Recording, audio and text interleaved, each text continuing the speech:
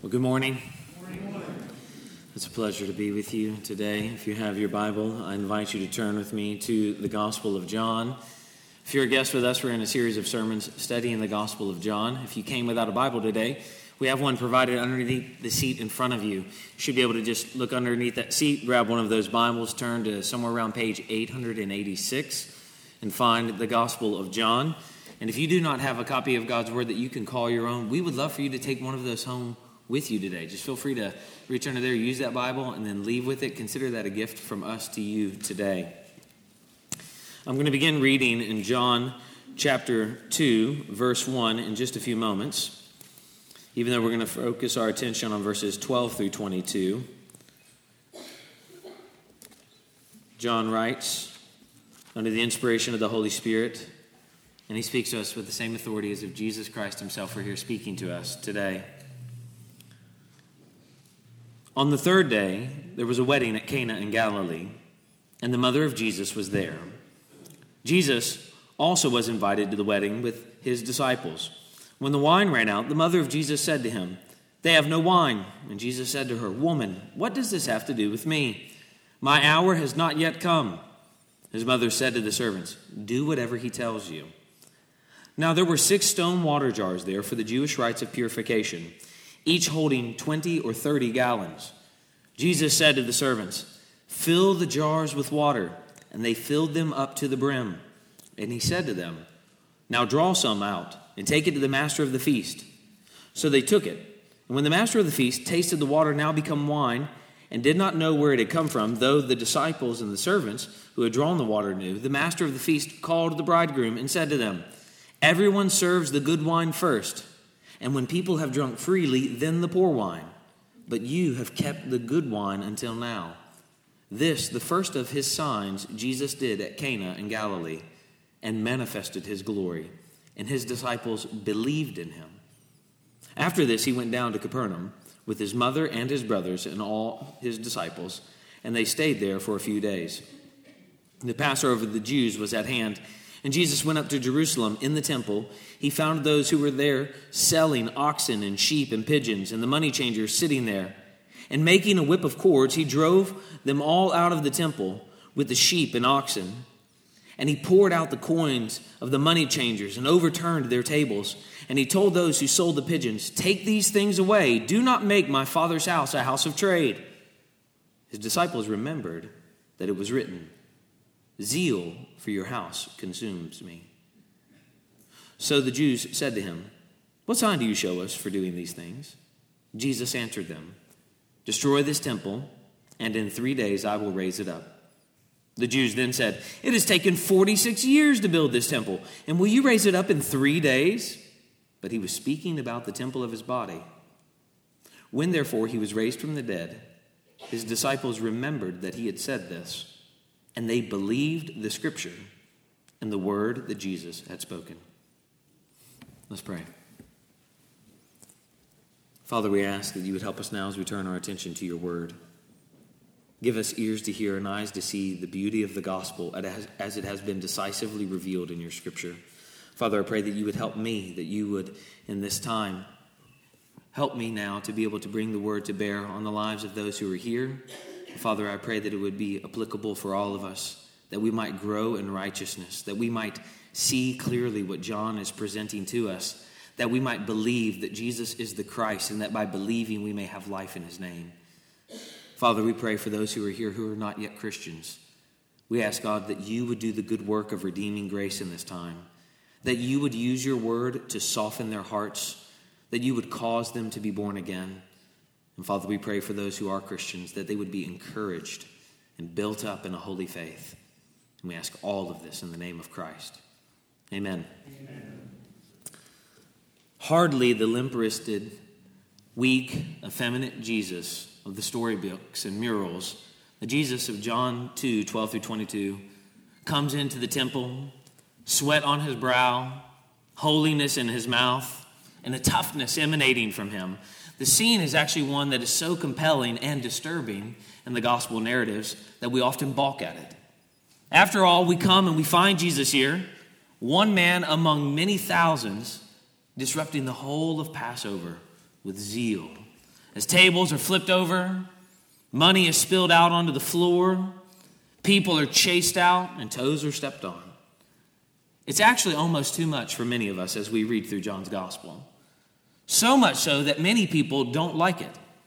And as readers, we naturally try to find ways to accommodate it and to domesticate it by focusing on historical details instead of Jesus' actions. It couldn't really have been a whip that would have hurt people. It had to have been rushes. Jesus would never hurt anybody. That's what was going on here. Because it seems to present Jesus in a way that's unusual for us. More like a religious fanatic in the midst of an angry outburst. We prefer our Jesus to be more measured, predictable, so that all that Jesus says and all that Jesus does and all that Jesus expects us to do makes sense to us. But that isn't the Jesus that John presents to us at the beginning of his gospel narrative. In John's gospel, Jesus' own faith in that which he calls people to involves a burning passion for what is right and true and honors God. And until we see that in John's narrative, we'll miss everything that Jesus is doing as he encounters Jewish tradition after Jewish tradition and transforms their meaning, displaying that he is the reality to which all of these things are pointing to. From wine to whips, Jesus is displaying that his presence not only affects religious rituals, but actually changes hearts. As he transitions in John's gospel from the greatest party maker the world has ever known to the biggest party pooper the world has ever known. From being invited to the wedding to inserting himself in the temple. From acting quietly behind the scenes to now dramatically in public. From giving in abundance so that everyone is happy and satisfied to driving everybody away. From bringing joy at a wedding so that people are happy and overwhelmed to inciting fear, causing confusion for us as readers. From comforting other people to disturbing the crowds who are supposed to be there celebrating Passover. For John, though the wedding and the temple are so utterly different, and they are utterly different in the way that he displays them, they're actually teaching us one thing, that we can give thanks that Jesus' zeal brings life to the world. And that helps us understand Jesus' action in verses 12 through 17 and the Jewish reaction in verses 18 through 22 in our time together this morning. Notice first Jesus' action. Look with me again in verses 13 through 17. The Passover of the Jews was at hand, and Jesus went up to Jerusalem. In the temple, he found those who were selling oxen and sheep and pigeons and the money changers sitting there. And making a whip of cords, he drove them all out of the temple with the sheep and oxen. And he poured out the coins of the money changers and overturned their tables. And he told those who sold the pigeons, "Take these things away. Do not make my Father's house a house of trade." His disciples remembered that it was written, "Zeal for your house will consume me." The first of three Passovers that John mentions in his gospel now sets the stage for the symbolism of Jesus' actions at the annual Pilgrim Festival that commemorated the deliverance of all of the Jewish people and their slavery from Egypt. As they remembered on these days the angel of death passing over their children and God dramatically parting the Red Sea so that they could pass through on dry ground, the city would have been all commotion with excitement, with travelers from all over the world on their way to the temple, the very place that Jesus aimed to be when he went into the city. Originally built by Solomon in 949 BC and rebuilt in 515 BC after the Babylonians destroyed it, the importance of the temple to Judaism cannot be overstated. And John knows that. So he presents us with this dramatic scene at the very beginning of his gospel. Not only is the temple the central shrine where atonement for sin is made, but it's also considered to be God's dwelling place, which actually helps us understand why Jesus was so repulsed by what he saw, why Jesus is so outraged when he enters into the temple. That God's temple, God's presence, had merely become a farmer's market. Verse 14. In the temple, Jesus found those who were selling oxen and sheep and pigeons and the money changers sitting there. Like so many people in the 21st century, people in the first century learned how to profit off of religion. These merchants were providing sacrificial animals and temple currency, both important resources for those who wanted to draw near to God as they entered into the city. And with so many people traveling from all over the world to worship at the temple in Jerusalem, the selling of animals would have been, as one commentator noted, a useful and even necessary function, even as they profited, since so many people were traveling from long distances. You can't really go from somewhere in Europe over to Jerusalem bringing your cattle with you. And as they're traveling, they would buy these sacrificial animals because it wasn't feasible for them to carry them on the way, requiring them to buy the animals on arrival and change all of their currency so that they could pay all of the temple taxes, so that they could be good Jewish people. There was nothing wrong with the commodities per se, or even with the buying and selling. In fact, without the traders, the pilgrims who would have come to worship God would not have been able to draw near to God. But in all of the hustle and bustle of the business of religion, and all of the buying and the selling, there would have been impossible for people to worship God or approach him in prayer. So verse 15, making a whip of cords, Jesus drove them all out of the temple with the sheep and oxen. And he poured out the coins of the money changers and overturned their tables. And he told those who sold the pigeons, take these things away. Do not make my Father's house a house of trade. Jesus' complaint is not simply that these merchants are guilty of being swindlers because they're profiting off of religion. His complaint is that they shouldn't be in the temple at all. Instead of reverence and prayer, there's bellowing and bleating. Instead of contrition and petition, there's noise and commerce. Instead of brokenness and praise, there's haggling and bargaining. Jesus' action is a prophetic invitation to worship God from the heart, without the clamor of distraction. Fellow Christian here today, before we continue, I just wonder, does that describe your worship of God? Undistracted. Your private devotions, uninterrupted. Or do they look a lot like this? Blocking God out from actually focusing on him. Is the noise of life in the background drowning out the noise of the gospel? And yet, though completely understandable from Jesus' perspective, we have to wonder why he acted as he did on this particular occasion, since he would have seen similar things on previous visits.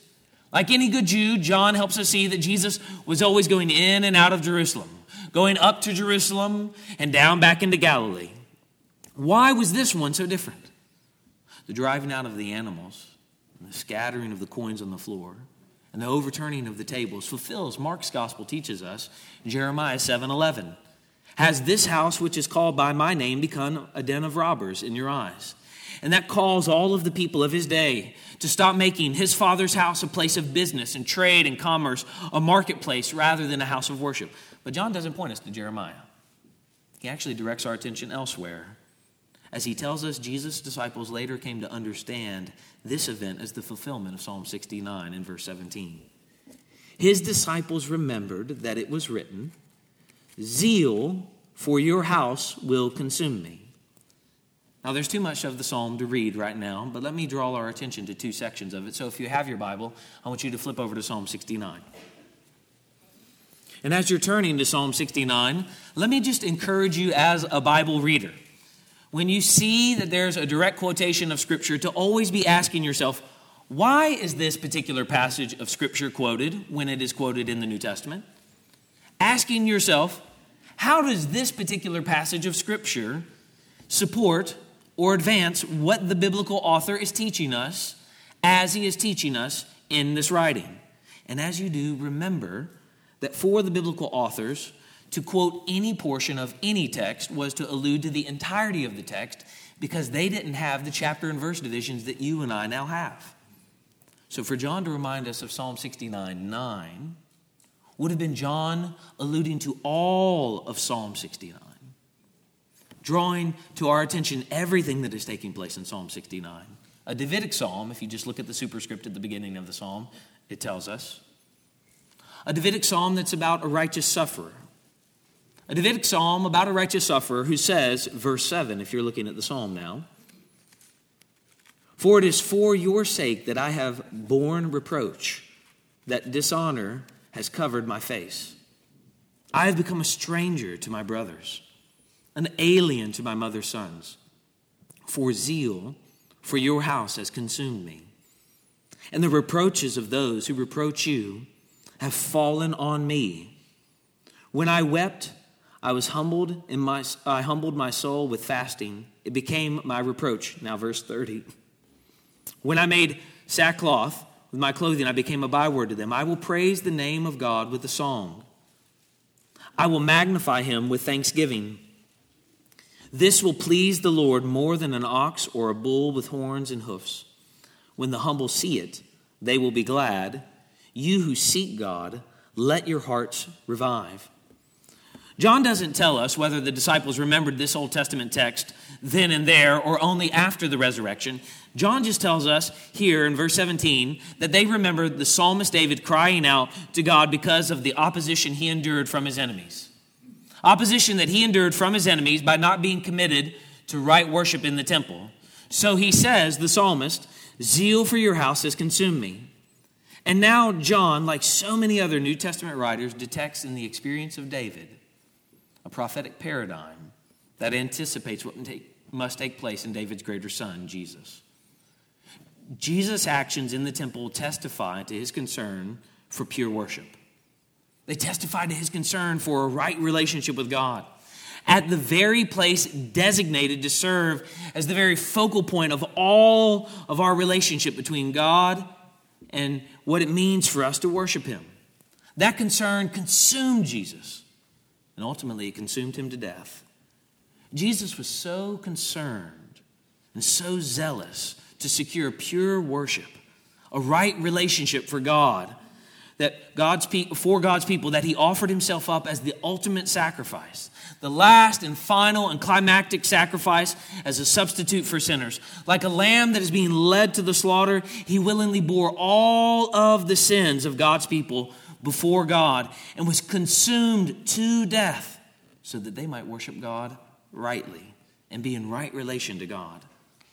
If you're here and you're a Christian, that is the basic message of Christianity. One that we hear week in and week out.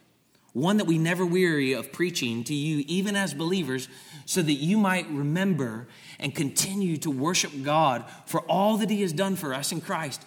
Jesus was so concerned for securing your pure devotion to God that he was consumed to the point of death. And if you're here and you're not a Christian, that's a message that you're going to hear week after week from this pulpit. Jesus Christ loved sinners so much that he came into the world to be consumed so that they might have everlasting life and know that it was because of his zeal that they can have eternal life. It's a teaching that we invite you to believe in by repenting of your sins, turning away from them, by placing your faith in Jesus Christ as a substitute for sinners, asking God to help you trust in him completely in everything that he did for sinners, trusting in Jesus for the forgiveness of your sins. And friend, if you're here and you're not a Christian, you can be forgiven of your sins.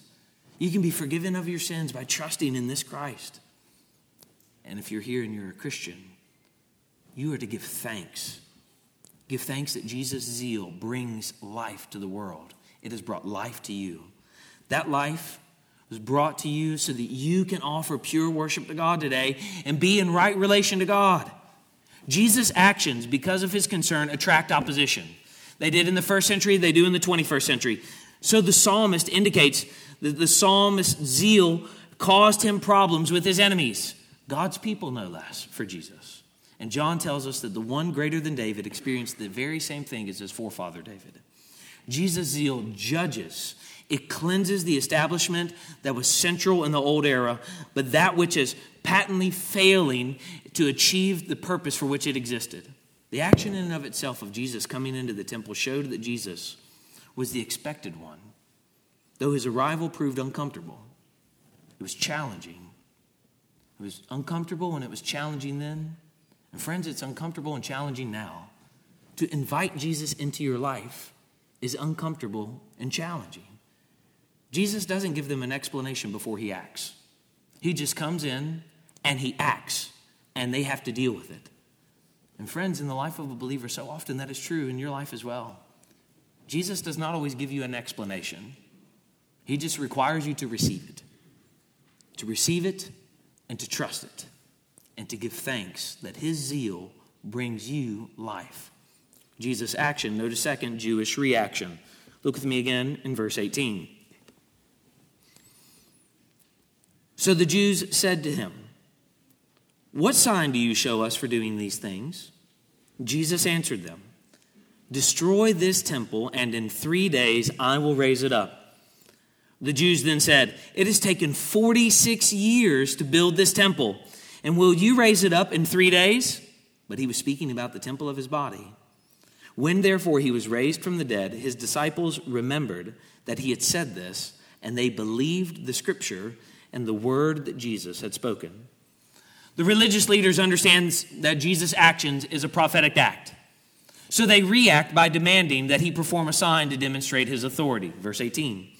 So the Jews said to him, "What sign do you show us for doing these things?" As Jewish authorities entrusted with facilitating temple worship, they had every right to question the credentials of someone who would take such bold actions in God's temple, in the midst of the temple complex as all of these worshipers had gathered.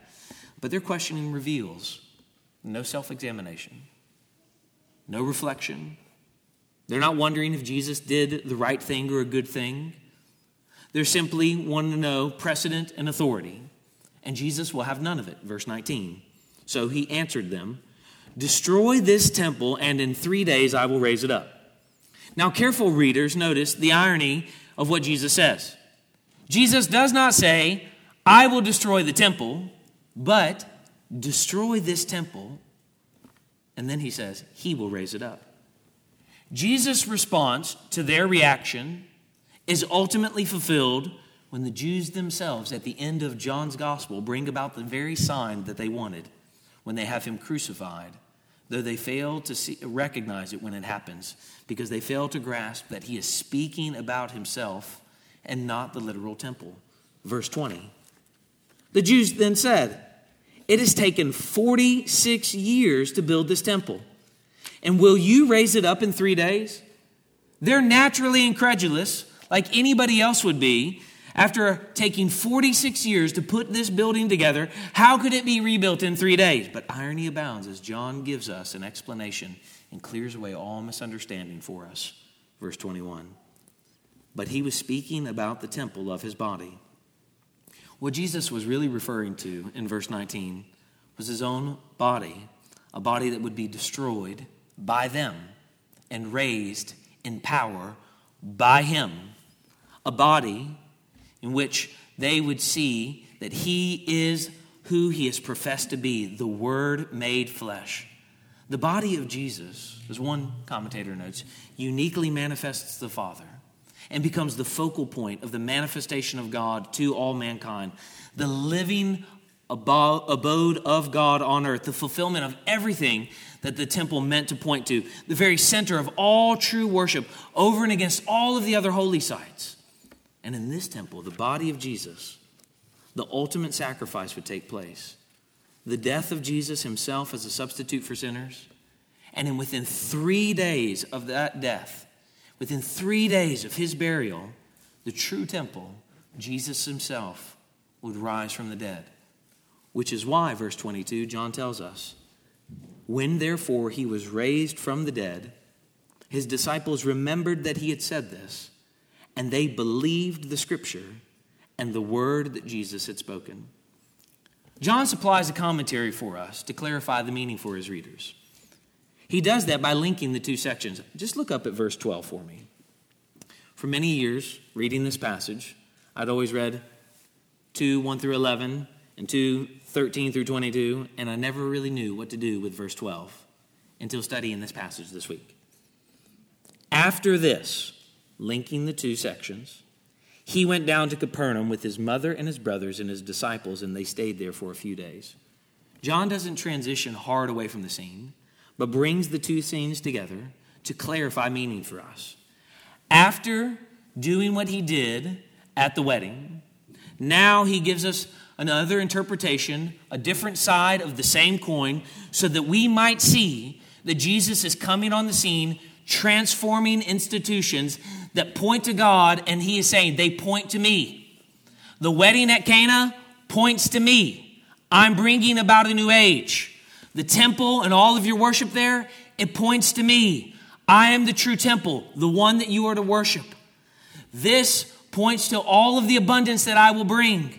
And this points to the type of worship that I deserve. And you're doing it wrong. And it's not until after the resurrection that his disciples remember all of these words.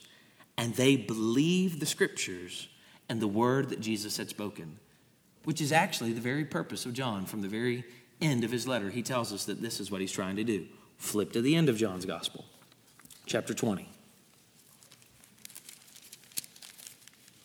As we're reading John's gospel, we are teaching ourselves to remind ourselves of verses 30 and 31 of chapter 20.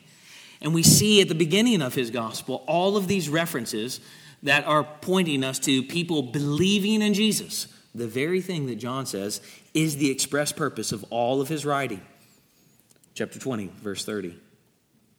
Now Jesus did many other signs in the presence of the disciples, which are not written in this book, but these are written so that you may believe that Jesus is the Christ, the Son of God, and that by believing you may have life in his name. The appropriate response to this seemingly horrible incident in Jesus' life and ministry is belief. Not to domesticate it and explain it away as if Jesus is also allowed to have a bad day like anybody else, but to realize that what Jesus is doing here is calling people to believe rightly. And it confronts us with the question, will you believe? Will you believe in this Christ who comes in and overturns everything about your expectation of what it means to worship God? Will you follow this Jesus all the way to the cross, whose zeal for God's house consumed him to the point of death, when he invites you to do the same? Will you trust in this Christ, even when it costs you everything? Will you believe in this Jesus and follow him to the end? Believer, that's no less true for you today than it was on the first day of your conversion. Will you believe in this Christ? Not a domesticated Jesus that you're able to make sense of so that you can live the way that you want to live, but a Jesus that turns everything over in your life and transforms everything in radical and dramatic ways, calling you to do maybe what you don't want to do. And friends, if Jesus cannot call you to do what you do not want to do, either he's not God or he's not your God. And non-Christian here today, will you follow this Jesus? This Jesus who John tells us is fulfilling everything that we have longed for. Everything that these weddings point to him. All of this temple worship points to him. You can follow him today. You can believe. You can trust in this Christ. He is the fulfillment of Scripture. Notice the disciples' response in verse 22. His disciples remembered that he had said this, and they believed the Scripture and the word that Jesus had spoken. They believed his teaching and his Scripture. Many of you here, if you're not a Christian, want to believe in Jesus. You want a Jesus who will forgive you of your sins, but you don't want to believe the scriptures of Jesus that call you to live a different way. You want a Jesus who will make sure that you go to heaven, but you don't want a Jesus that commands holiness in your life. You want a Jesus that makes sure that you get to enjoy eternity forever, but you don't want a Jesus that tells you that you can't get drunk. You want a Jesus that assures you of eternal life. You don't want a Jesus that tells you that you cannot live immorally with somebody else. You want a Jesus that promises you comfort and that will comfort you on the other side of all of your suffering, but you don't want a Jesus that requires that you give sacrificially of what has been entrusted to you and that you be a member of his church and serve his people. The disciples began to see that it wasn't just following Jesus. It was also believing the scriptures that testified to Jesus. Scriptures like Jeremiah 7 And scriptures like Psalm 69, and scriptures like 2 Samuel 7, and scriptures like all of the Old Testament. Scriptures that expect of God's people righteousness and purity, holiness and patience, forgiveness and generosity. Scriptures that expect that God's people would live differently in God's world because they have realized that all of the religious rituals fall short unless we see what they point to. Jesus comes in and he doesn't give an explanation first. He just acts. And then he later tells people. It's not until the other side of the resurrection, though, that the disciples understand. They needed the resurrection, the ultimate sign in John's gospel, to be able to rightly interpret these acts. Friend, if you're here and you don't trust in Jesus, you're never really going to be able to make sense of John 2 until you repent of your sins and place your faith in Jesus. John tells us that we can't make sense of Jesus' consuming death if we don't believe in his resurrection. We can't make sense of Jesus' resurrection if we don't trust in his consuming death. And the apostle tells us that it is his death and his resurrection that were for us and for our justification, that we might be declared righteous before God. The timing of Jesus' action in John's gospel, the timing of the Jews' reaction in John's gospel, enhances the irony of everything in John chapter 2, verses 12 through 22, because it's the time of Passover, when all of the people in Jerusalem would have been gathering at the temple, and that all of the Jews there would have been recalling God's judgment on God's enemies. And what do they find? Jesus says, "You all are my enemies if you do not believe in me." That it's not some other people that are my enemies. It's people who are worshiping me wrongly and do not realize that I am the one to which all of these festivals point to. Far from judging his enemies, Jesus comes in John 2 to bring judgment to the very people who think that they're worshiping him rightly. Friend, I wonder if that describes you today. You think that you worship God rightly because you're here regularly. You're here week after week. You do a lot of religious things, but you don't see what the religious things point to. Jesus tells us here in this text that we are a people who are at odds with him if we don't realize that. But believer, if you're here and you're trusting in Christ, you can give thanks that Jesus brings life to the world through his zeal. He cleanses the temple. He rises from the dead. I wonder if you've ever stopped to wonder why Jesus was so angry. I think Jesus raged at them for at least two reasons as we try to apply the text to our lives today. First, I think that there's a compromised witness here for the people. The merchants and the money changers are setting up this shop inside the temple precinct, and the very people that they're preventing from seeing the glory of God are the very people that they're supposed to be a light to, the nations. Friends, I wonder, members of this church in particular, I wonder if sometimes the way that we live and the way that we worship are preventing the very people that we long to evangelize with the gospel from seeing the beauty of the gospel. Are our lives loud shouts of religious activity, but hollow demonstrations of worship? And is our witness compromised to the people around us? Jesus raged because his house was no longer a house for the nations, but just religious activity. May it never be so among us that we would just be people of religious activity. God's plan has always been to draw all the nations to worship him. Nations that can't hear the beauty of the gospel when they see lives that are actually full of religious activity but not love for God. Second, a hollow worship. The cleansing of the temple is an indictment not only on religious activity and fruitless ritual, but it's an indictment on all of the transactional ways that we live. We do for God so that we might receive from him. The story of Jesus cleansing the temple is a warning for us. Have the mercenary ways of the Pharisees crept into our own lives, into our own hearts, into our own church? And what is the appropriate response to both of these? Belief. Will you believe? You can believe today. Is our church, your social media, your life, our life together, crowding out the voice of the gospel so that our neighbors can't see and hear the beauty of the gospel?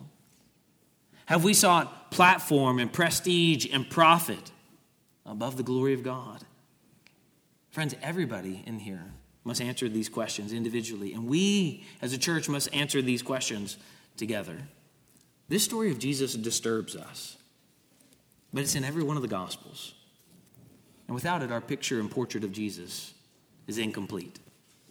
Without the story of Jesus walking into the temple and throwing out furniture and wielding a whip and driving out false worshipers and overturning money tables and merchants, we would not be able to give thanks to God that Jesus' zeal brings eternal life. And it does. To you this day. Will you believe? Let's pray.